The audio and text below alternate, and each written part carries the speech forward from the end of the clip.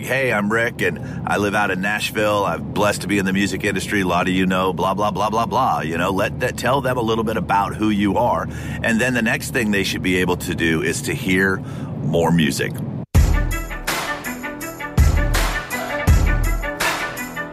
So first off, I just want to say welcome to the podcast. And before we jump into the episode, let me tell you a little bit about myself and what you can expect. I have been in the business now for coming up on 30 years. What we're going to talk about in this podcast are things that go on in my day-to-day life, whether it be as a manager, whether it be as a consultant, whether it be as someone who is creating products that's helping musicians all over the world. If there's something going on in the industry, we're going to talk about it. If there's a strategy that needs to be taught, we're going to talk about it. And if there's some way that I can help get you closer to your goal, then you are in the right place, because that's what we are going to talk about here on the Music Industry Blueprint Podcast. Now let's jump into the episode. Helping you navigate the music industry, here's Rick Barker with the Music Industry Blueprint Podcast. So as I'm heading into the office today, I am excited because it's going to be a very different type of day. Today I will be coaching contestants for a television show that I'm involved with on how to best take advantage of this opportunity that they're going to get. I will then spend an hour and a half doing group coaching calls with my personal clients who are part of my coaching program. And then later this evening, I will be speaking at Belmont University to the MBA program in the music business department. So a very different day with very different conversations. And that's one of the things that I love about this business. So what I want to talk to you about today, though, is what's going to take place as I'm coaching these contestants on this television show, and what it is that I'm preparing them for. Now, I don't have anything to do with the creative side of the show. I don't have anything to do with the casting of the artist of the show. I don't have anything to do with the song selection, the coaching, teaching them performance, working with them on their vocals, or anything like that. That is not my area of specialty, as I'm more than capable of doing all that. They have fantastic professionals and hit producers and radio executives and television executives to handle all of that. But here's where I come in. What happens is that they've created this amazing opportunity for these artists to have their work displayed, but then what? And that's where I come in, because this is the point now of discovery for a lot of these artists. And discovery happens in a lot of different ways. Discovery can happen that someone sees you play in a show, they see you at a festival, they come across your music on a playlist, they see you on a television show, whatever happens, however it is that they discover, you control the narrative from there. You control what's next. And unfortunately, this is where a lot of artists make mistakes. This is where a lot of managers make mistakes. This is where a lot of record companies make mistakes. They forget that they control the narrative. They also forget the fact that people are very busy, and if we make it hard for them, it's going to come back to bite us. One is the fact that they'll never actually take that second step in the discovery phase. And then if you don't sell records, and if you don't have an audience, and if you can't sell tickets or move product, you're going to end up, if you're signed to a label, losing your gig. And if you're an independent artist, you're going to end up going broke. It's just not going to work out. So what can you do to better yourself at that point of discovery? So today what's going to happen is that I'm going to make sure that they understand that when you're on a television show, they control the narrative, okay? It's the editor's choice.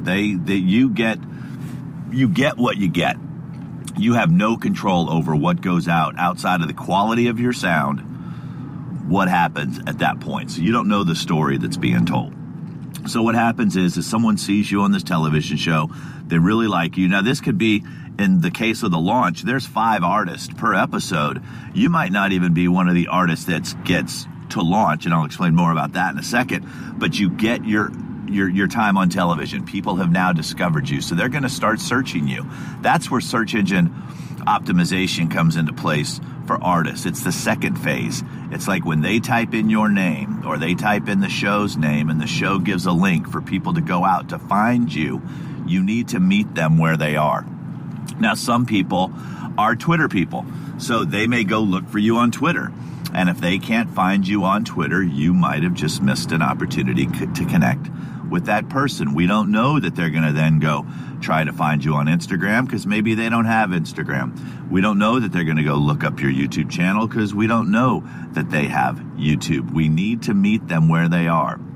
The best places to meet them: one, your website. First and foremost, you own that. Second, Twitter, Facebook, Instagram, YouTube.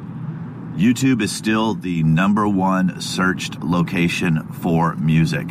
So once you have these platforms in place, and you need to have them in place, now you want to control the narrative. You want to start sharing with people about you. You want to let them know who you are. There's no shortage of music, but there is a shortage of people that we can connect with. So you want to show them that you can be that artist that they can connect with. What I like to do with the artists that I coach is that you take your website, and the very first thing that they get to see is not a big old picture of your logo, or it shouldn't be a big, huge picture of you. If it is, there needs to be some form of music or video above the fold. That means before you scroll down, we're able to see it. I like people to do a video of who they are, kind of a getting to know video, 2 minutes, 3 minutes long. You know, it's like, hey, I'm Rick, and I live out in Nashville. I'm blessed to be in the music industry. A lot of you know, blah, blah, blah, blah, blah. You know, tell them a little bit about who you are. And then the next thing they should be able to do is to hear more music. Once you've connected with them in that way, let them know in your video, hit me up on socials. I'll follow you back. I love to answer comments. I love to have conversations. Actually, I spend a lot more time on Instagram. Here's my Instagram, because you don't have to spend a ton of time on all social media platforms. You just need to meet them where they are and then hopefully get them to where it is that you prefer to have your conversations. But you can't do that unless you tell them that.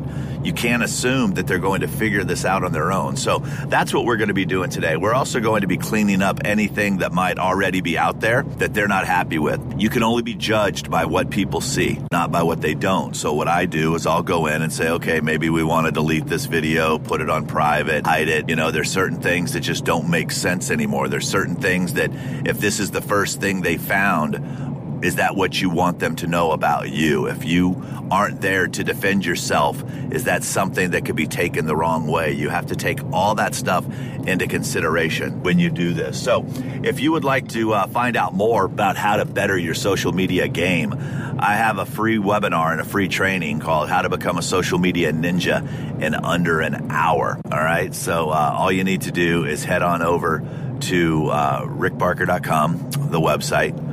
Take the assessment. Let me know kind of where you are in your career right now, and then I will send you a link to go watch that webinar. I'll get you all registered and all squared away. But it's interesting. It doesn't take as long as you think it does. You can run your whole entire business, as far as the customer service part, as far as the marketing, the promotion, in under an hour a day. You just need to be equipped with the right tools, and I'll help you do that in that free workshop. All right.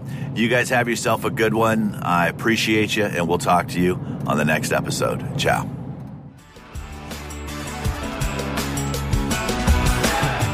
I hope you enjoyed this episode of the Music Industry Blueprint Podcast. Be sure to subscribe and tell a friend. Remember, there is no one-size-fits-all model when it comes to the music industry. So check out my website, rickbarker.com. Take the quiz, and I will send you information specific to you to help make sure that you are on the right track. You've been listening to the Music Industry Blueprint Podcast with Rick Barker. You can follow Rick on Twitter at RickBarkerMusic. And remember, you don't drown by falling into the water, you drown by staying there.